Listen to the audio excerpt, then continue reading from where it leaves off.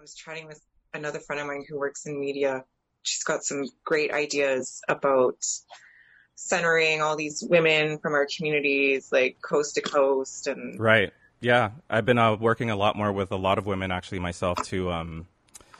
Just feeling like that's the way to go right now. I feel like I had a lot of revelations over the last couple of months, and one of them was that I need to do more in terms of helping women get to where there's like fix things in terms of helping women get their platforms. I'm going to want to use my platform as much as I can to give women a platform. So that's something that I'm focusing on, hence why I wanted to talk to you as well. But I have a bunch of women in the future that I'd like to talk to because, yeah, man, it's like I'm not doing enough. I didn't feel like I was doing enough. And we can talk about that, about the whole George Floyd thing for a little bit because that was what was the spur for me just to, like, I felt like I was sleepwalking before all that happened. And it kind of changed the way I looked at things, like the world, really, to be honest with you. So well, it's such a like I feel like the word movement doesn't even do it justice anymore because this like global mobilization. I've been reading that it's been like the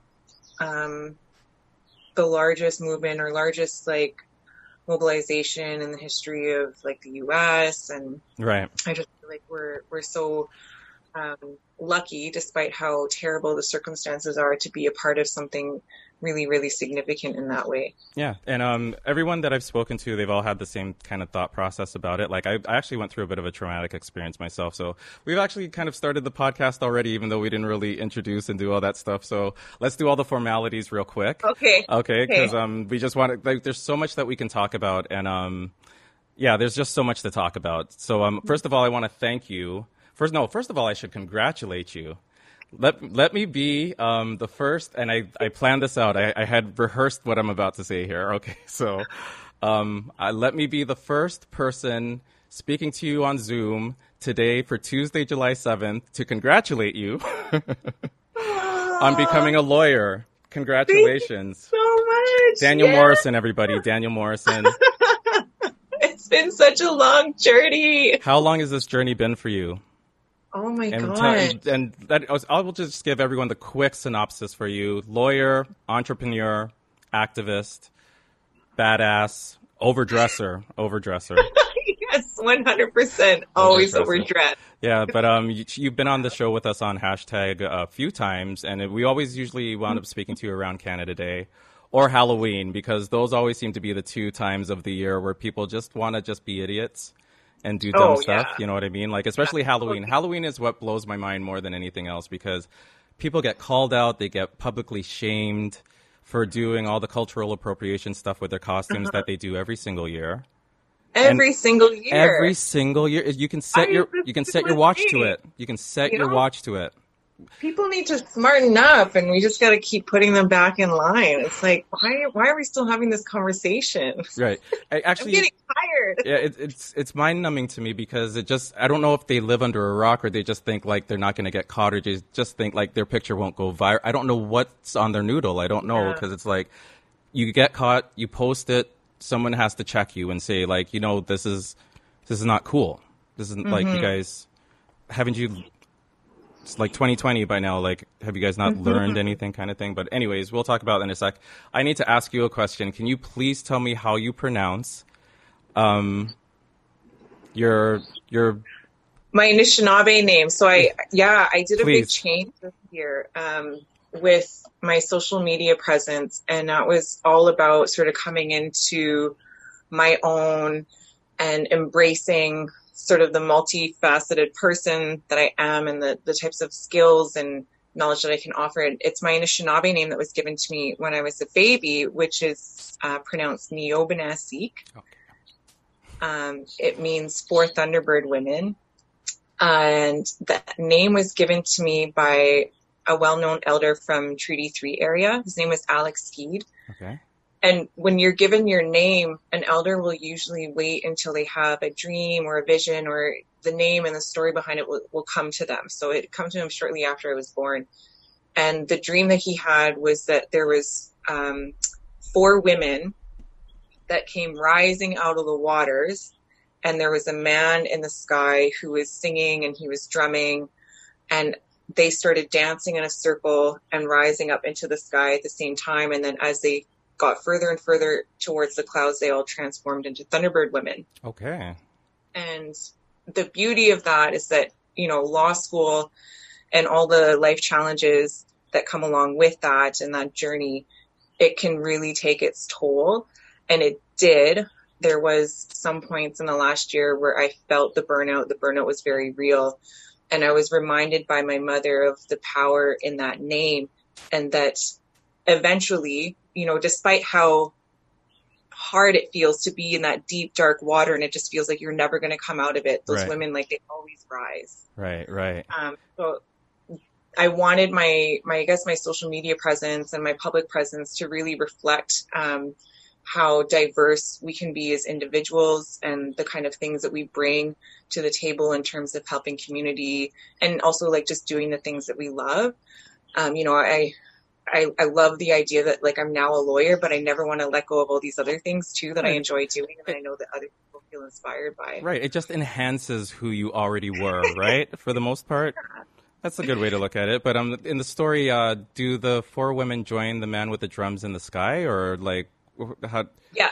So then they all end up in the sky, and then they just continue dancing, and then together, and then forever and ever, kind of thing. I love it. That's amazing. There's a whole bunch of issues, obviously, that we can talk about, and we will get to those in a sec. But let's just touch on Clan Mother for just a little bit, because I think it's so awesome. And by the way, there you go, folks. Yeah, you're repping it so hard. Yo, I love it. Do you know how many compliments I get on this shirt? Like, it's people. I always see the look on someone's face sometimes when I'm walking down the street. They look at it, and then they're like, yo, where'd you get that? And I'm like, Clan Mother. And I've gotten that so many times, because it's like it takes them a second because they realize it's woo, but then they see like the indigenous motif of it and everything, and they're just like, yo, bro, that T-shirt. Oh, I love that. What was the inspiration for this T-shirt? You gotta like tell me, because the first time I saw it, I hit you up and I was like, no, actually I hit you up when you were saying like, yeah, you guys have 10 days left. you were like, you guys got 10 days left if you want these T-shirts. And I was like, oh man. And Twitter fingers got to, and I was like, I need one of these T-shirts, Danielle. So like, what was the inspiration for the T-shirt? Obviously hip hop. Yeah. Hip hop, but also, a very good friend of mine, Wab Canoe. It was his birthday coming up, and I had no idea what to get him. I mean, what do you get the man that has everything? Right. And I wanted something that was very personalized, and we've definitely shared in our love for hip hop, but he's also an artist too, so I knew that he would appreciate something that was more custom made. And I'd sort of been mulling around this idea of like doing an Anishinaabe version of the Wu-Tang logo, and so I whipped it together. It came to me pretty quickly. I'm really inspired by the work of Norvell Morrison, especially he's my favorite. He's my favorite. Yeah, he's such a gift and a pure genius, and I love his early work. I have some books sitting around at home here of his really early work that was just very simple lines. I can't find any of his books. I can't find any books of his anywhere. Like, it just occurred to me the other day, I was in a used bookstore and they had like a replica of one of his paintings on the wall. I thought it was for sale, and I ran to the desk and said, how much for the Morrison in the corner there? And he was like, oh, no, that's just for decoration. We wouldn't even sell it if we could. Like, I'm never selling that kind of thing. It's like his art is... Every time I go to the AGO here in Ontario, I spend the most amount of time looking at his art more than anything else. And I just, overall for Indigenous art, it's tragic to say it, but you'll understand why I say it, that there's so much emotion and pain in the art, and it literally emanates out at you. Like in most artists that I see, Indigenous artists, just overall, but more so than anybody else, where it's just like, it's the emotion of the art is just so visceral. You know what I mean? Like, it's really transformative. I love the progression that his art really took from, depicting the type of things that we would have seen in my territory on, rock paintings, and how basic and symbolic all of those motifs and images were, to then becoming, these insanely large and colorful renditions of scenes from ceremony or, relationships and families, and how it was such a representation of his life and the way that it changed and becoming, but also as people at the same time. Yeah, it was really both. He kept his individuality with his art, obviously, because no artist is the same. But I still always see almost the common denominator of the pain of the people in every artist's art. You know what I mean? Like, it's always like there's always that commonality in the art, but more so, yeah, it's like individual, but at the same time, it's like of the people almost. You know what I mean? Like he blows. It's incredible. I gotta find his word. How many books of his do you have? I have one. Oh, okay. Just one? I gotta find it. I like, have one. Is it like a big one with like just giant? It's just a tiny little book, and it's mostly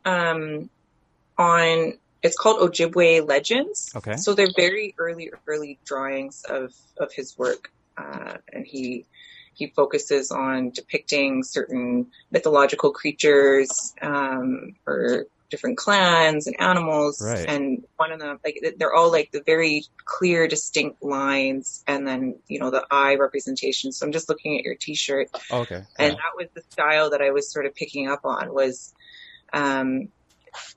more so and Woodland's version, and sort of like its most basic grassroots form. Yeah, no, it's amazing. The color is just like the color. I really wanted that gold color to pop, but you don't really need it. I like the black on white too, though. The black on white looks really dope too. Yeah. It's just the design.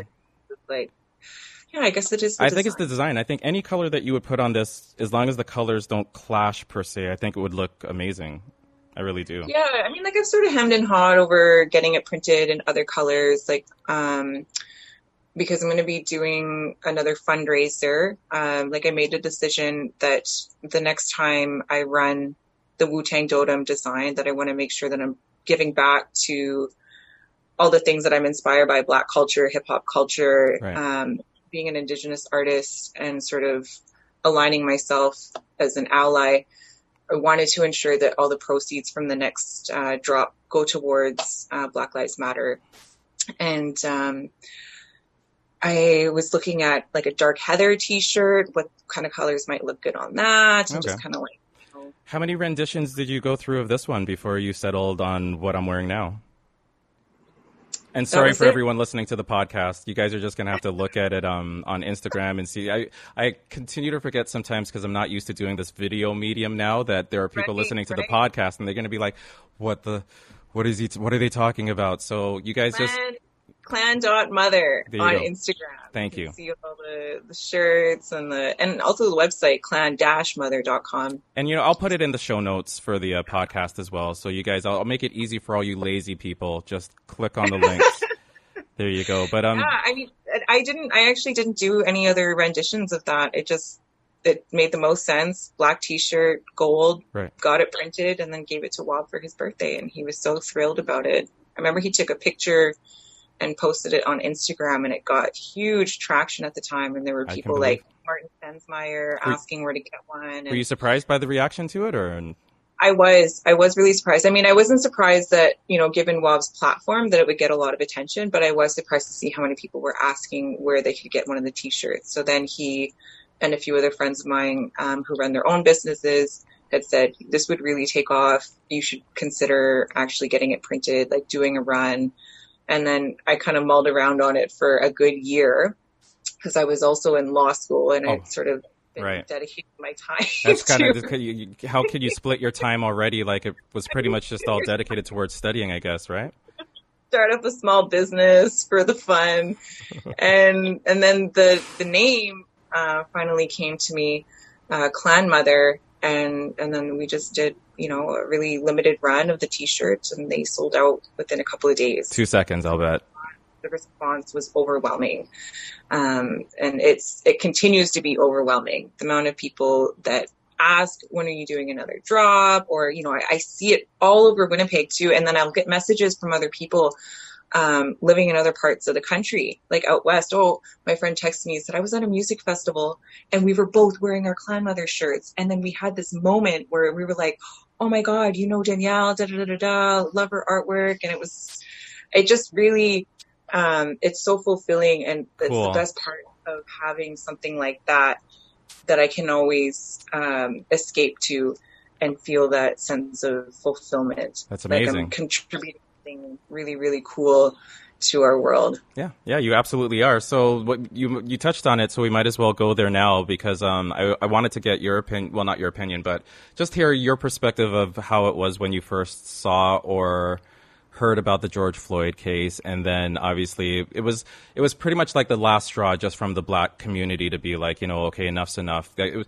was just the most heinous and most blatant act of violence I had ever seen myself personally. Yeah. And it really put me in a tailspin mentally for a few days after I'd seen it, because I try to avoid seeing that kind of stuff, right? So what was your perspective from seeing it? Were you trying to avoid it? Was it unavoidable for you as it was for me because it was so viral? And just how long did it take for you to kind of just process the whole thing? Oh, man.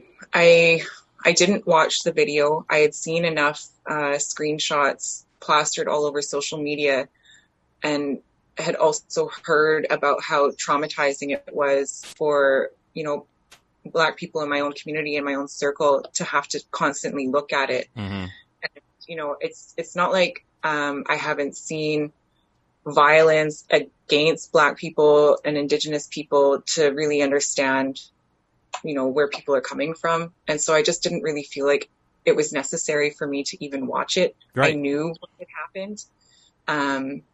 And that it was absolutely wrong. And it took me days, honestly. I think also because it was like in the middle of lockdown, you just feel completely helpless, you know, and then you see people starting to mobilize in the streets. And that was when things really started to boil over.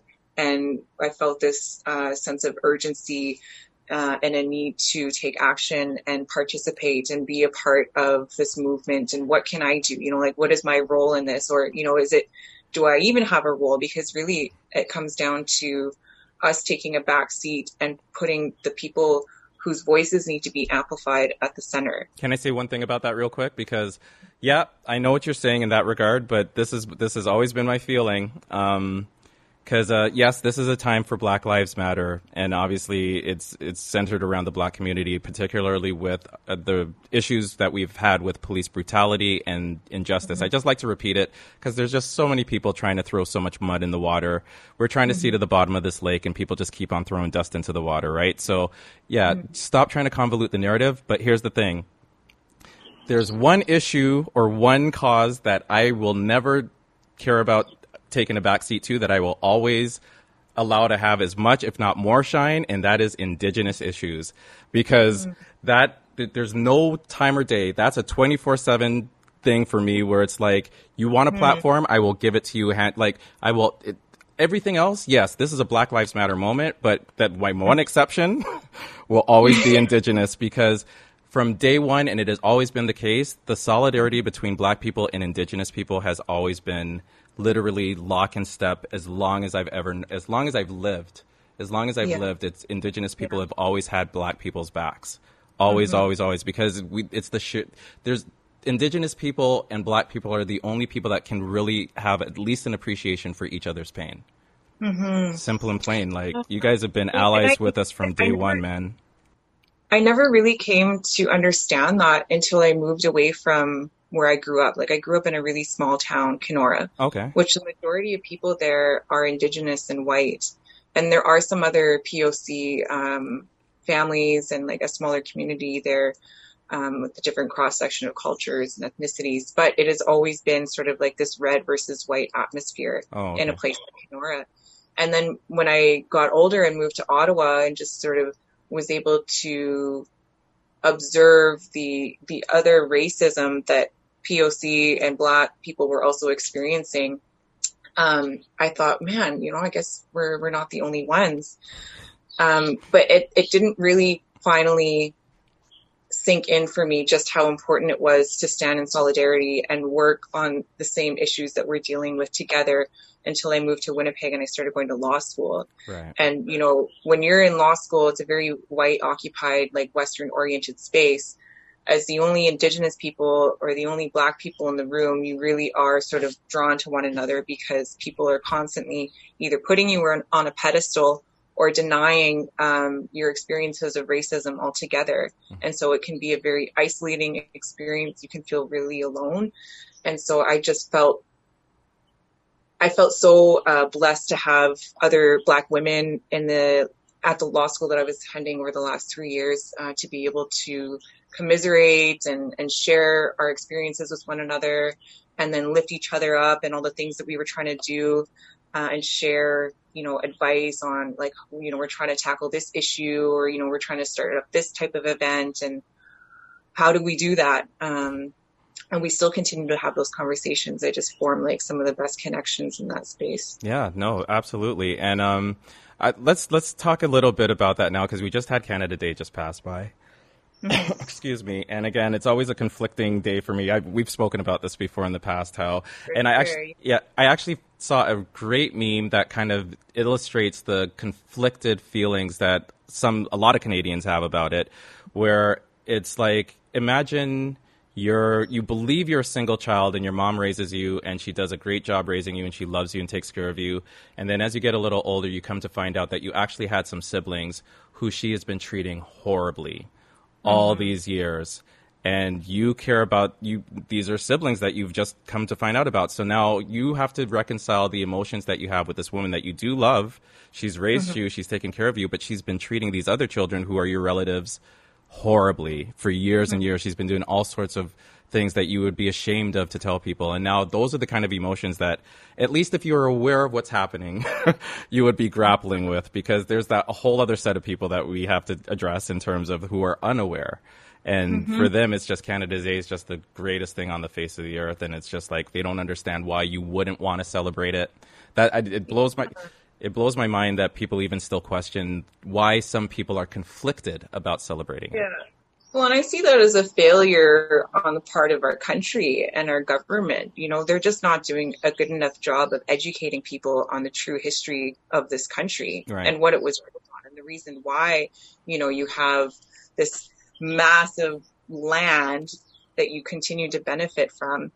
It's because you had Indigenous people that welcomed you into the territory and shared the land and had an understanding that it was going to be continued to share. But, you know, the mentality of Western colonization is that, well, we show up here and we're going to conquer your people and we're going to help you by civilizing everyone. And I mean, like, even just talking about that, people think that this is a thing of the past, but all of those systems that were put in place continue to exist today. Colonization is not, you know, we're not post-colonial. We don't live in a post-colonial world. Colonization is ongoing because all of these systems were built to benefit white supremacy. There's no other way to put it. You know, Danielle, honestly, that's one of the things that frustrates the shit. Well, I'm going to curse. You haven't been cursing. You've been very eloquent, mind you. But I'm sorry. It frustrates the shit out of me how hard it is for people to connect the dots from the past to the present. And it's not, the last residential school was 96, bro. It wasn't even that long ago. I mean, like, it is wild. You know, when I was doing work with residential school survivors, I was expecting to only be working with elderly people. And then when it actually came down to it, I was meeting people who were only a few years older than me. Yeah. People who were the same age as my siblings and had attended a residential school and had gone through horrific experiences of abuse. And that's my generation. You know, I'm 33 years old. Right. It's not a thing of the past. And then now we're recovering. I mean, I wouldn't even say that we're recovering. There's so much to do of the child welfare system that is still taking children away from their families. Missing women. Outside of the community, missing and murdered Indigenous women and Two-Spirit girls, Two-Spirit people. And it's just, List goes on and on. Boil water advisories, at least for us here in Ontario. This is one of the things that pisses me off more than anything else. We have at least 13 Indigenous reservations in Ontario, I believe, that have boil water advisories in 2020, Danielle. And I'm like, what? And then for me to see how much money Mr. Trudeau started throwing out like cotton candy once the pandemic hit made me think you could have fixed a lot of these issues a long time ago. You just didn't care, or you chose not to. And it infuriates me when I think about it, to be honest with you. Yeah. And it's not like the answers aren't there either. This is something that Indigenous people have been saying for decades, that they've been fighting for, and it just falls on deaf ears, because when it comes down to creating legislation that is meant to impact change, really significant change, ensuring that every reserve in this country has clean water, or ensuring that Indigenous people have jurisdiction over the care and safety of our children, there's no money attached to it. So how are we supposed to do this work? It's not just going to magically appear. And the thing, we're backed into these reserves, given, a finite amount of money to be able to run an entire municipality, because that's the best way that you can compare it, is that, you're not relying on the province for education. You have to provide your own education system. There's healthcare that's lacking. You have very little infrastructure. And I mean, not all the reserves are like this. Things kind of change, like, as you go from East Coast to West Coast, and that follows the history of treaties that were signed. And what modern treaties were able to accomplish, because at that point people sort of realized, well, look at the shitty deal that all the numbered treaties had gotten out of that. And so let's be a little more mindful when we're negotiating with the government as nations. But yeah, we just kind of like put into a box with very limited resources, and then given solutions by government, through these new acts such as Bill C-92 and the Clean Water Drinking Act, but nothing gets attached. Done. Nothing gets done. Nothing ever gets done. It's a ploy to get reelected. Look at what we did. Look at how much, we worked with First Nations in order to introduce these very historical new acts that are supposed to help Indigenous people. But then again, there's not enough resources to get the actual work done. So it's very frustrating.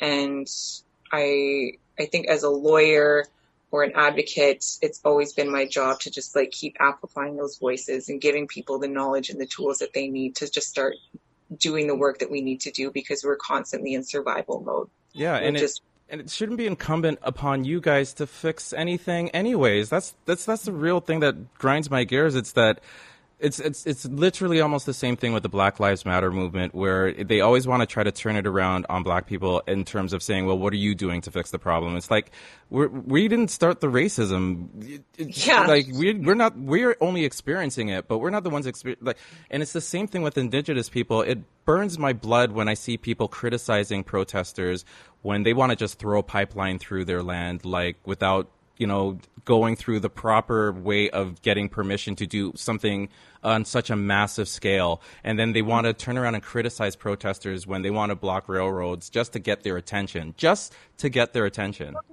what is the criticism? I don't understand it. Is it that people feel threatened by a group of peaceful protesters who are gathering on their own territory? That doesn't make sense to me. It comes from not being able to see things from another person's perspective, which is, I think that applies for most, whether it's for Black people for racism, because Black people will get criticized. I've seen it so many times where they just turn around and say, well, you're the racist. It's like I'm rubber and you're glue. Whatever you say bounces off of me and stick. Like, they literally go with that as their arguments for a lot of this stuff. And it's like, I heard a really interesting saying about this, and I don't know, I wish I knew who said it just so I could quote them to give them credit for this, but they said, you will never know the history of your country if you only learn what they teach you in school. Exactly. 100%. Everything that I learned about our community and the strength in Anishinaabe identity in our nation and our culture, I learned from my parents. I didn't learn any of that in school. I remember pointing out to my history teacher in grade 10 how little we went over when it came to Indigenous people in the history of Canada. There was a few pages that showed, Indians in a birch bark canoe, and then there was a picture of a residential school, and on the next page there was that really infamous photo of the warrior and the soldier in a standoff in the Oka crisis. And that was it. That's it. What, 3 pages? I remember flipping through the book and I was like, where's the rest of it? This is crazy, and these are the people that are now adults. That's the education that they got. These are people who are now becoming doctors and lawyers and or just politicians and making decisions for people's lives. Like, it's insane. Mm-hmm. Yeah. So the education to me has really done a disservice to Canadians in our country by not being truthful and forthcoming about what this country was actually built on and what it continues to benefit from. And it means that the onus is now on everyone to educate themselves. I mean, right. People always end up, coming to me because this is the first time they've heard about, racism still perpetuating and existing today. And they're like, oh my God, I had no idea. I really want to learn more. Can you tell me, where I can learn more? And I said, it's a simple Google search is a great place to start, And also, it's just not my job to educate. I've done that. I've been that person. How frustrating is that for you? Like, this person in the room or the classroom, and people kind of look at you and they're like, or when profs will straight up call you out and say, Danielle, what do you think about that? I'm not the one who's making 6 figures on this.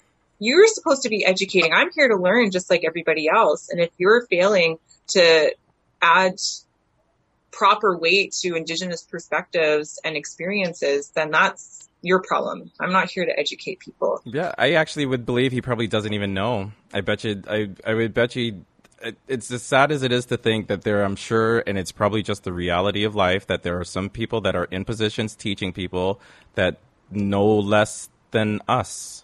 In terms of, because they haven't really put in the work, and they probably took those 3 pages that they read in that book and they ran with it in terms of what they know about Indigenous history and all that stuff. It blows my mind that you can't even get to the, how do you not realize the state-sanctioned genocide of what it is for people that were 100% of the population that are now maybe 5% of our population? Like, that, those numbers alone should shake you out of your apathy to say, Mm-hmm. I don't understand. Well, I'm glad that you used that term too, because it was genocide. I took a class on international criminal justice in my last year of law school, and we go through the definition of all these crimes against humanity and what genocide is. And attempted genocide is genocide. The forcible transfer of children from their families is genocide. And then you actually look at the history of that definition and what the United Nations and the man who actually coined the term genocide, he wanted to include cultural genocide in that definition. But the countries that voted against it, guess which ones they were? Canada and the USA. Canada, the US, and Australia. Oh, of course, basically, Australia. All of these countries that were built on a colonial history of decimating Indigenous civilizations all voted against it because they knew that it would implicate them and set them as criminals. Yeah. Countries that had committed a huge travesty of genocide. And so even just the whole system of criminal justice and persecuting on an international level, it just ends up getting used against third world countries, people who are not able to defend themselves because they don't have like the insane type of money that Canada or US would, and Australia. Right. Yeah. So that was a really empowering class for me to take because, I knew deep down inside, I knew that, being the child of grandparents and a father that had gone to residential school, I had seen how it devastated our communities. There was no doubt in my heart that it was genocide, and people would always say, "Oh, you can't compare it. You can't compare it." How do you not compare it? How do you not compare it? How do you not compare it? The reason why it's so hard to nail it down is because this country is so good at hiding it. I've always the way I always and destroying any evidence that children were going missing or dying. The records show that about 6,000 children died in residential schools, and that's only what's on record. Yeah, no, we know the numbers are more than that. It's unfortunate to know it because, and on top of that, this is a real insidious thing about sorry, not sorry, Canada, period, is that I've always put it in terms of Canada was just wiser with their PR historically when it came to their racism and yes, genocide. It's I don't understand how you don't look at it as genocide, especially when you are separating. John A. Macdonald, literally, you can see quotes from him literally saying, we need to take these children away from literally describing Indigenous people as savages and not wanting them to grow up in that culture and becoming savages, doing the air quotes here for anybody listening on the podcast, because it's fine you want to hold him up as a father of Confederation. I get it. Yes, he was one of the guys that helped start this whole Canadian experiment that we're all under right now. That being, however, you also have to look at a lot of the shitty stuff that he did, particularly when it came to Indigenous people. And it's right there in black and white for anybody to read it. Mm-hmm. He said, taking the Indian out of the child. It was whatever it took to separate children, which is the most heinous act that you could commit against a parent. I think about my daughter, and this still happens today with the CFS system and birth alerts, babies being taken from their mothers at birth. It's the most violent act that you could commit against a woman. Right. Yeah. It's taking her child away from her. With residential schools, they made it law that you had to send your children to residential school. At the time, it would have been when a child turns 5 or 6, but there are records of children as young as 2 and 3 years old being taken away from their families. And people think that it's gotten better, and it hasn't, because now you have birth alerts where children are taken from their mothers as soon as they are born. Oh my God. These families think that they're going to take their child home. They've got their car seats ready and everything. And then you have the police show up in the hospital and they snatch the baby. They literally take the baby out of a woman's arms. It's awful. And the first time I heard about that was in my second year of law school. Cora Morgan came and did a seminar in our class on Indigenous people and the justice system. And she talked about how prevalent it was in Winnipeg alone and how often it was happening every single day. A child was being taken away from their mother. And, there's 4 of us Indigenous women in my year. We were all in that class. And we sat in that classroom for hours afterwards. It was just. How do you sit through that? What is the emotional toll that it takes on you, Danielle? You're supposed to be there in a class learning or whatever, and this is part of whatever your curriculum, so be it. But this is such a personal topic for you. How do you sit through that? It was incomprehensible. I couldn't sit through it. I mean, I did because I am so lucky that I have my child, and that I'm able to raise her in a stable environment. It was unfathomable. I couldn't imagine. Right. Because she was only 2 or 3 years old when I started law school. Yeah.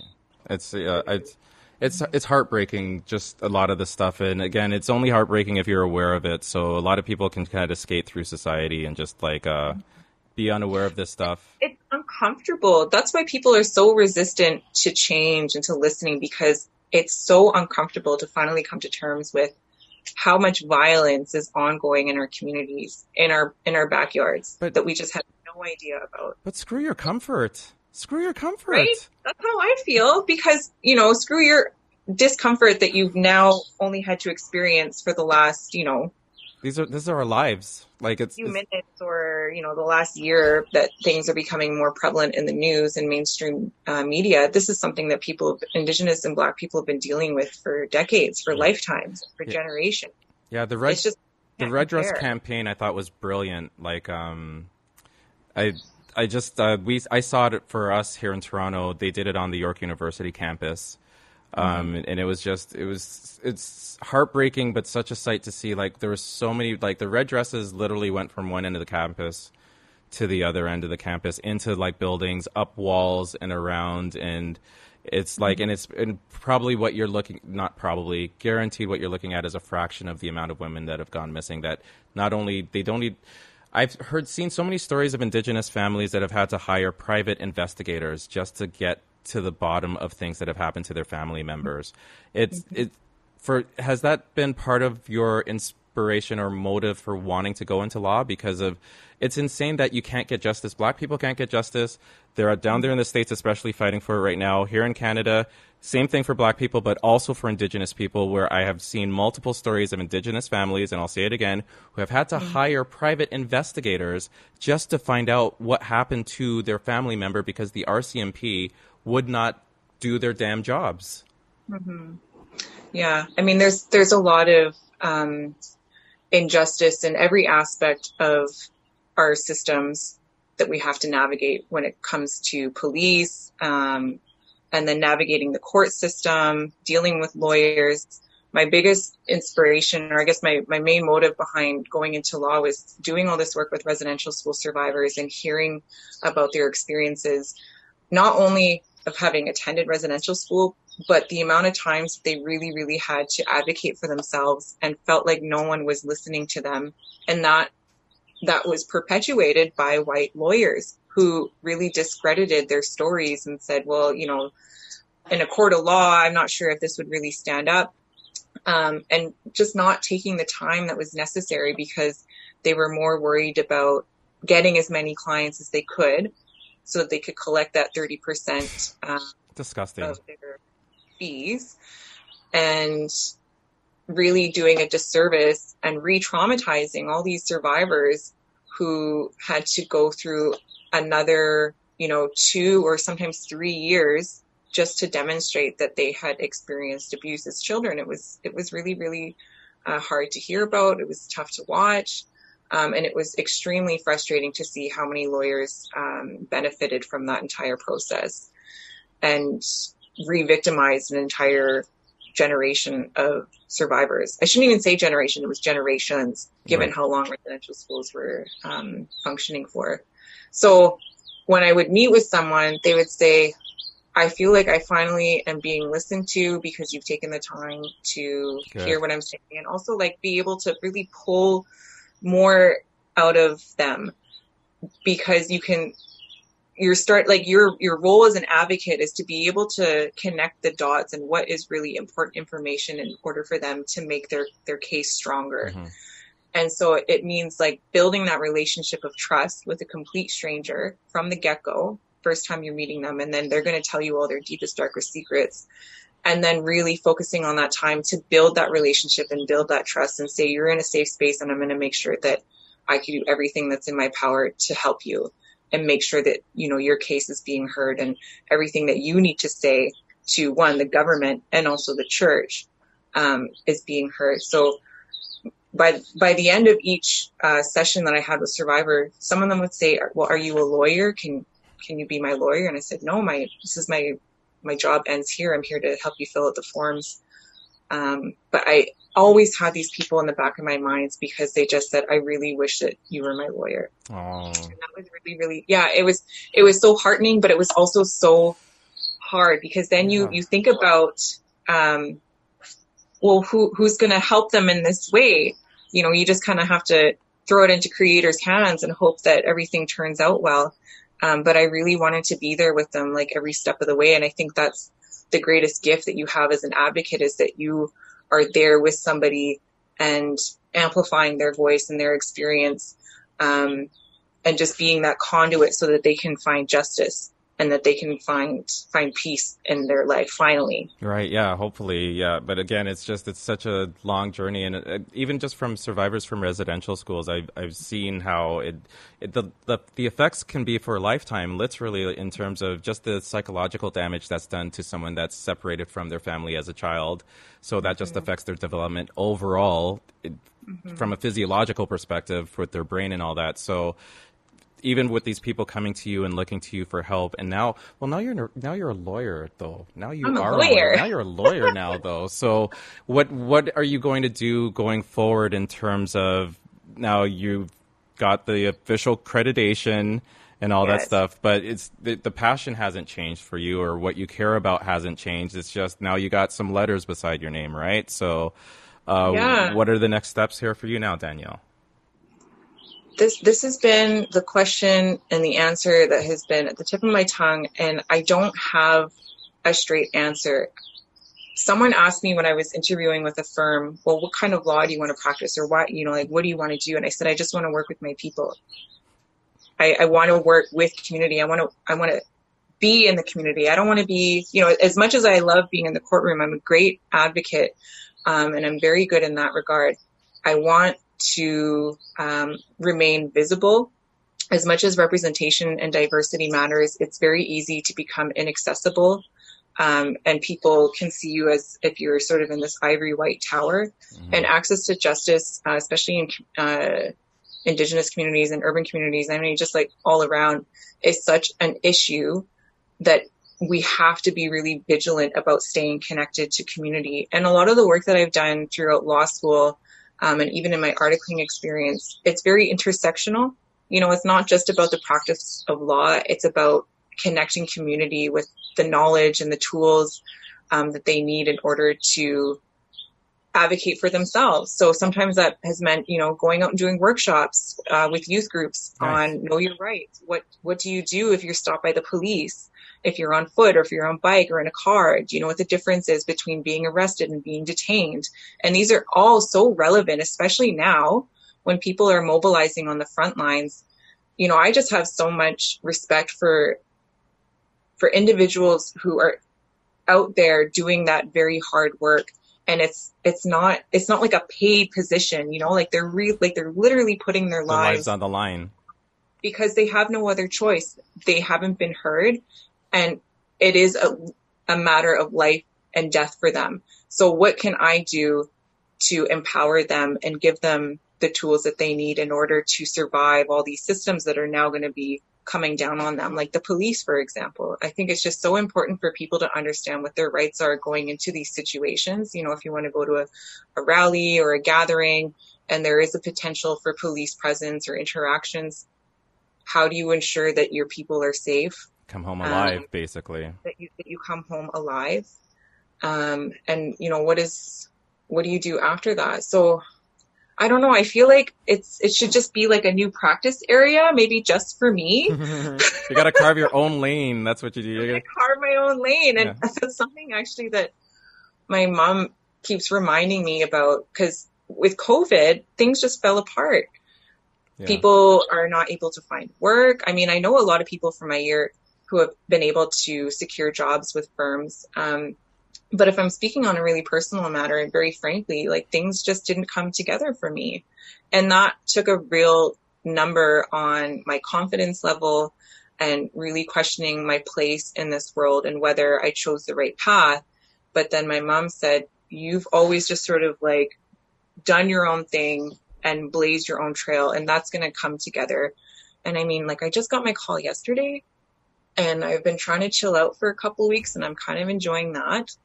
So I might do a little bit more of that. But again, like I've always just tried to answer the call from community. What does community need at this time? Right. Yeah. And let me be that person. Let me help you in these endeavors and just kind of like bring all the right people together. Because as a lawyer, you also have access to, the internal workings of these systems that people that are at the grassroots and community level wouldn't even know how to navigate. Right. Yeah. So I really see myself as being sort of a bridge between these two very, very different worlds, because we're in a time and age right now where those two worlds are coming to a clash, but they have to work together. In order for the system to change and for us to impact change, we have to come together. Yeah, I absolutely feel that. And okay, this is the question. I know you don't necessarily will have an answer for this, I don't think, but you're going to get asked it probably for the rest of your life until you actually answer it, so to speak. So I'll just ask it now. Maybe I'll be the first. Are you going to go into politics? You are not the first person to ask me that. Okay. Oh, well, damn it. I shouldn't be surprised that I'm not the first, but am I the first sort of to be pushing it for it since like you've become an official lawyer or whatever? But you're going to get this, you're going to get asked this a billion times. You know that, right? Politics scare me. I think because I shouldn't be so hard on myself, but I am. And I see that as a way that I've been able to just become like a better version of myself.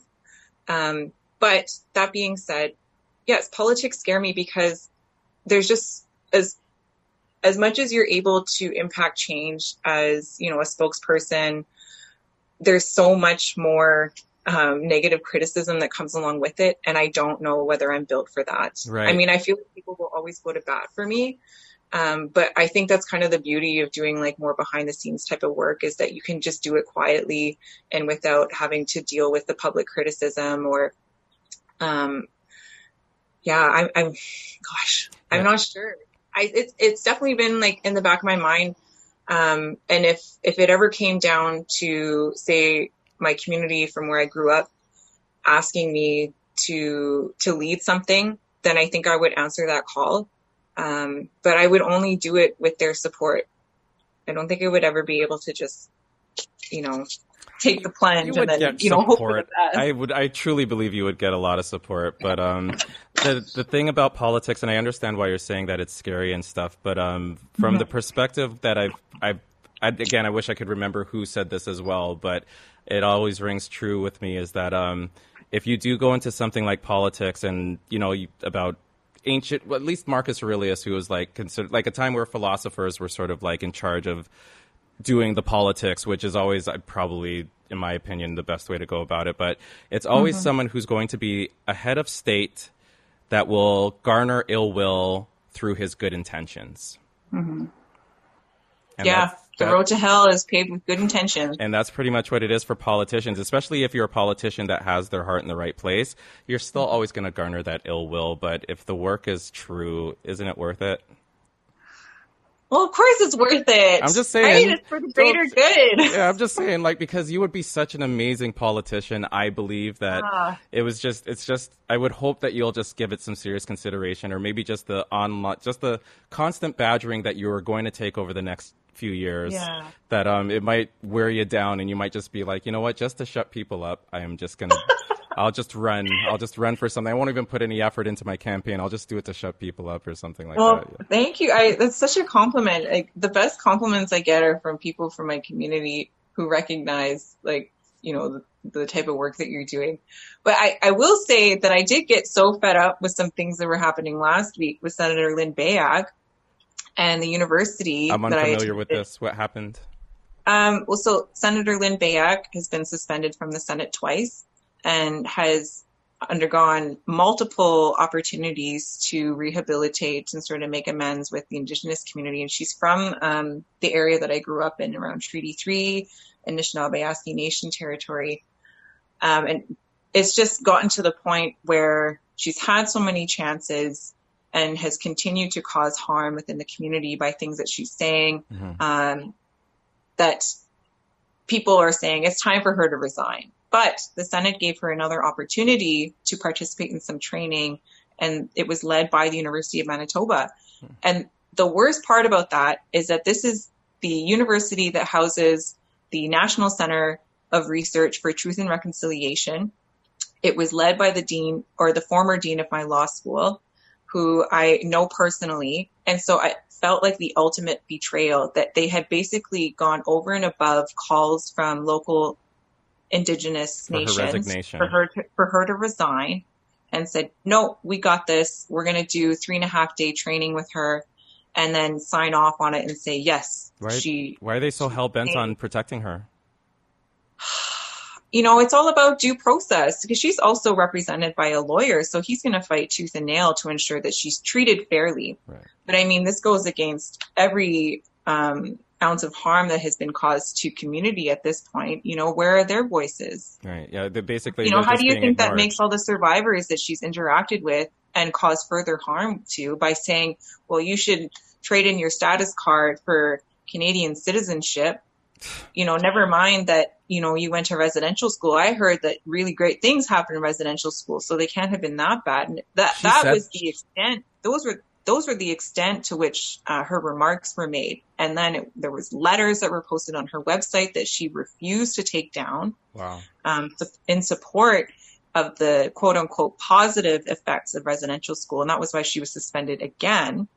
And then she was given an opportunity to do some training with the Ontario Federation of Indigenous Friendship Centers, and they booted her out because they recognized immediately that she was not ready to learn and that she was just so unwilling to let go of these very harmful perspectives on Indigenous people. Yeah, she should. So they said, nope, we're not giving her any more chances. Yeah, she should be in no position to be making any decisions about anything that has anything to do with Indigenous people whatsoever. Like, absolutely. Yeah, no. And so for a university institution to come in and say, yep, we got this. We'll do some training with her. I mean, again, all the best intentions, right? Yeah, sure. But this was an opportunity to take a step back and say, are we the right people for this job? Is it appropriate for us to step in?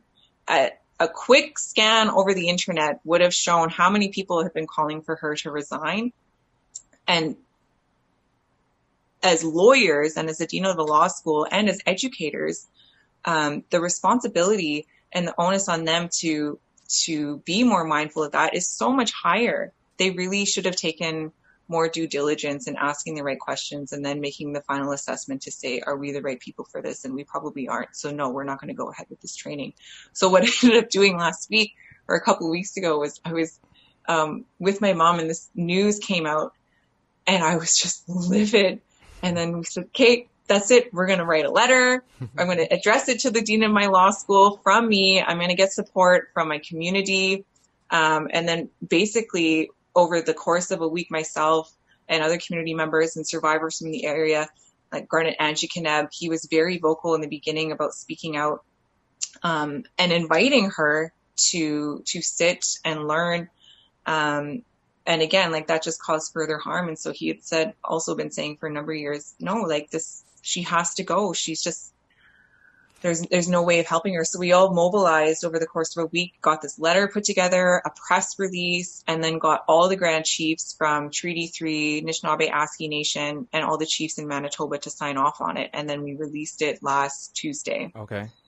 So that, I mean, I don't even know what kind of practice area of law that would be, but I was like, I want to do this all the time because this was so necessary. Fulfilling. And fulfilling. I really felt like we were part of something important because it's times like this when the systems just continue to perpetuate and overstep that you really feel helpless. Yeah. So what can you do? And this is a perfect way to wrap up the conversation because I'm pretty much at my time, but just so we can use this as a glaring example of everything that you just told us, because it burned my soul for Doug Ford to have to say that he does not see systemic racism in Canada. And I'm like, this is a perfect example of what you're talking about here, where the system was literally bending backwards to protect this woman, clearly not afraid to show its apathy for the feelings of the people that are being directly affected by this woman and the harmful worldview that she had. There you go. Do you need more examples of systemic racism or no? Like, I don't know. Like, I know we could go on for another 2 hours about it, but that whole story, the whole time I was hearing you tell it, and I was like, yeah, how can anybody deny that there is not systemic racism? And the only people that do deny it are the ones that are not affected by it. They're the ones who continue to benefit from it. And the only reason why they fight so hard to deny that there is a history of racism and ongoing racism is because they know that it's ultimately going to affect their pockets and their paychecks and their ability to hold positions of power. Yeah, so it's all about dismantling that entire system, like kick out the legs from underneath this table and say, our voices are loud and clear. She has to go. And also center our voices. We don't need a Western institution to tell us what our own experiences of racism are. Yeah. If we're not deemed as professionals and experts in that regard, then it defeats all of the purpose of doing anti-racism work, which is so important right now. And people are so performative and quick to say, yes, I'm doing the work, or what can I do? Or we're taking this action. We're implementing recommendation number 28 from the TRC calls to actions. That it just goes against all of those intentions. And all of those promises, because the actual action that was taken by the law school, for example, was just perpetuating that harm. Yeah, it's crazy. Well, we'll see how it goes. We can only take it day by day. But I'm so again, just thank you so much for taking time out of your schedule. I know you've got a lot on your plate, and you got a lot you think about, and you got mother duties on top of lawyer duties, on top of entrepreneur duties. Like you just got a lot of plates spinning, and I appreciate that you spun a little plate for me today.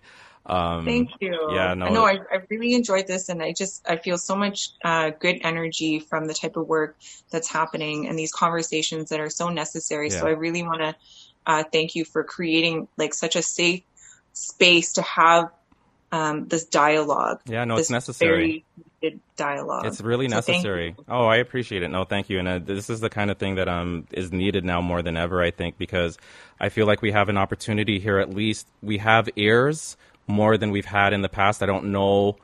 Having the ears is more than we've ever hoped for. You know what I mean? For both of us in terms of issues for Black people and Indigenous people, because, like I said, as long as we can have ears for Black issues, please believe we are going to use that platform to also raise Indigenous issues if we have any and every opportunity, because it's just as important to us, and it goes right alongside with everything else that's happening with Black people as well as Indigenous people. So we'll just end it there on that note. And again, Danielle, you're a superstar, man. You're a superstar.